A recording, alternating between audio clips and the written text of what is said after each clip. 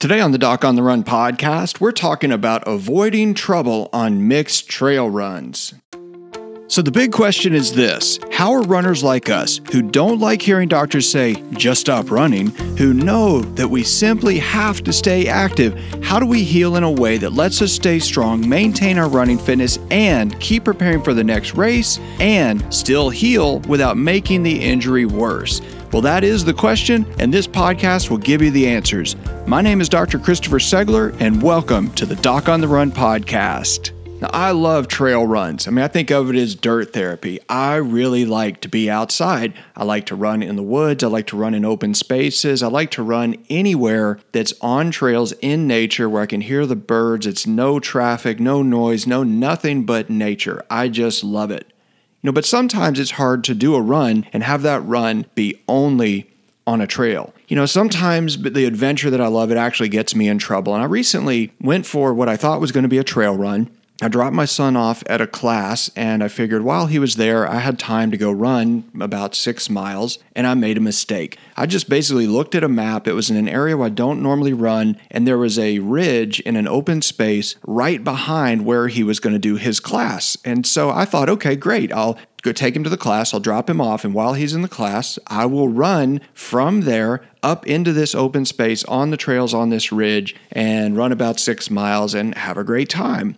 Well, that's where I made my mistake. So I didn't know the area. I just looked at a map and thought I could easily get there, and that wasn't at all the case. There was actually a canal that blocked where I was to the ridge, and I thought there would be some easy way to run across a bridge or a street where there was a bridge or something across the canal. It just wasn't the case. So I was wearing my Brooks Cascadia. Now, those are shoes I like, but they're great for trails, but they're not great for hard surfaces because I have a pretty stable foot type that, running on pavement in Brooks Cascadias, I think applies a lot of force that might be too much force for me. So they are basically, the Brooks Cascadia is one of my favorite shoes when it's sandy, muddy, soft dirt, any of that. But on hard surfaces, they're too hard for me. So I took off, and then I realized about halfway through this run when I had to zigzag around, and I ended up on a trail, but it wasn't a trail. It was a paved jogging path where there were lots of people riding their bikes, there were lots of people running, but it was asphalt, not dirt. And I realized this is not great. If there's a way to get a stress fracture, this would be one way, is running in shoes that are too stiff for the surface you have chosen. And that's what this episode is about. I was running 6 miles on sidewalks, asphalt, jogging trails, and all that sort of stuff when I thought I was going to be running on a trail up on a ridge in an open space preserve. I made a mistake and ended up having to run on these trails just because I didn't know where I was. And that happens sometimes. But I also realized while I was on that run that this happens a lot, that you can't always run a trail run on just a trail. So it ends up being a mixed trail run. And what I mean by that is that you have some pavement, some asphalt, some road or whatever that you have to run on in order to get to the actual trail part. And that's how runners get in trouble. I also thought about this while I was on the run because I'd done a virtual doctor visit with a guy who had gotten injured because primarily he was running on mixed trail runs, and the shoes he was using were really inappropriate for a large portion of the run because the actual trail part was a very small proportion of the run, but he was running from San Francisco to the Marin Headlands across the Golden Gate Bridge, and it's a long way.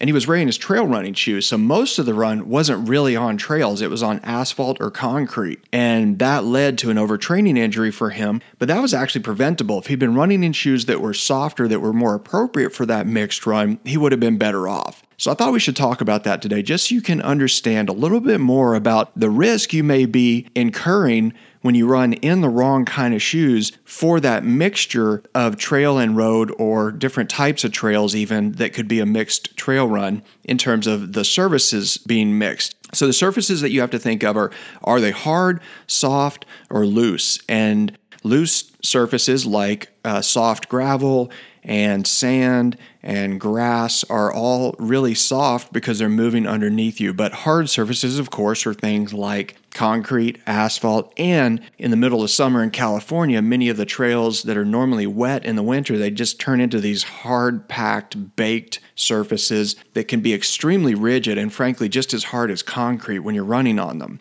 So you have to think about where you're running, and then you have to choose shoes that are actually appropriate for that run. For example, two of my favorite trail shoes that I run in are the Brooks Cascadia, which is fairly stiff. It really isn't that absorptive in terms of forces.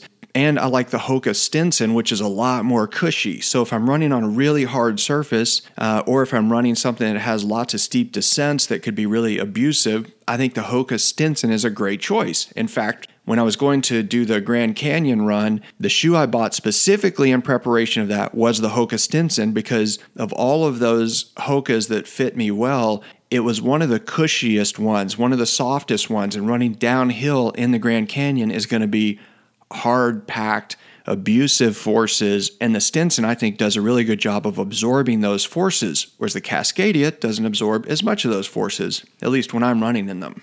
So that's the first thing, is think about road versus trail where you run. If you run someplace and you have to run on the road a long way to get to the trail, then you might want to pick a shoe that's a lot softer. In some cases, that can be something like the Hoka Stinson instead of something that's really hard and doesn't absorb much force.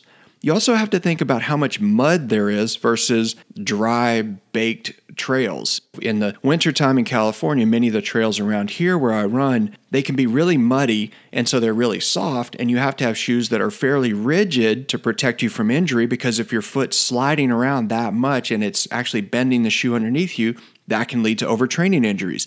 But the exact same trail, when you're running on it a few months later in the summertime and it's really rock hard, sun-baked, looks like a dry riverbed, and it's really hard when you're running on those, if you run in shoes that don't absorb force, then that can hurt you. But you don't need a shoe that has a really, really rigid, stable platform underneath you when it's hard and sun-baked, because it's not going to move like mud. So a completely different shoe is more appropriate then. The same holds true for when you're running on gravel that's really soft versus really stable fire roads. Fire roads are one of my favorite trails to run on just because the surface is so predictable. They're usually fairly flat. They absorb some force because they have some kind of crushed gravel or granite or something that gives a little bit, but it's not really loose, so it's not sliding around underneath you, and it's a completely different amount of force when it's really soft for gravel versus fire roads. So you really need to think about how much shock absorption you need in terms of running on hard surfaces versus how much stiffness you need in your running shoe in terms of providing a stable platform that's not going to bend or tweak underneath you when you're running on a really unstable surface like mud or sand or really soft gravel. The same is true with how rocky the surface is versus how soft it is. If it's soft trails, then that's great, but if there are lots of rocks that protrude, lots of roots that protrude, and they stick out of the trail, that could be really risky. For example, I recently did a 50-mile trail race, and there's one section on that trail race called the Meat Grinder. And it has lots of exposed rock. And so you're running fast downhill, and you need something that will protect you from protruding, invading obstacles like sharp rocks into the sole of the shoe that could injure you, because otherwise you can get a plantar plate sprain or bursitis under the heel just from having one of those rocks protruding when you land on it sharply running downhill. Now, you also need to think about your foot type. The flatter your feet are, the better they absorb forces, but the more support you need in the shoes. The higher your arches are, the less forces you absorb, and the more you need cushion to protect you from things like stress fractures. But you have to keep in mind that there is a best shoe for you based on your foot type and the percentage of hard surfaces versus soft surfaces in whatever run you're going to do. But you have to keep in mind that you don't always need trail shoes for a trail run. If the trail surface is really hard and it feels like a road, maybe you should just run in road shoes. If as long as it doesn't have lots of mud or grass or other slippery surfaces, you don't really need the outsole that is normally on a trail shoe that's supposed to give you traction. Because many road runs, you don't need traction on them because it's a forgiving surface, it's flat. And if you're running on a trail like a fire road or a hard packed surface that you don't really need traction on, you could get away with road shoes and decrease your risk of injury potentially. But you really have to think about clearly what you need. You have to pick the best shoe for you and for that specific trail run to make sure that you don't get injured. And of course, if you go on a trail run and you feel pain, you feel some weird sensation or whatever, you have to pay very close attention to that and think about what that really means for you in terms of a potential injury that's going to blow up on you as you continue training. It's really important to track your pain, but it's also really important to make sure that you're watching out for it if something happens when you're out on a trail run. Again, I love trail runs. I think it's one of the most fun things we can do when we're out training and running,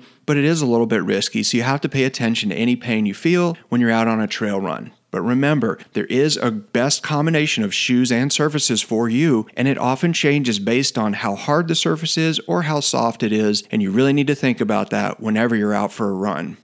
Whether you just went out for a long run today and started having pain, or you're just getting back to running and you're concerned that you're going to re-injure yourself, you may not really know the best way to keep track of the pain and weird sensations you have when you start ramping up your activity.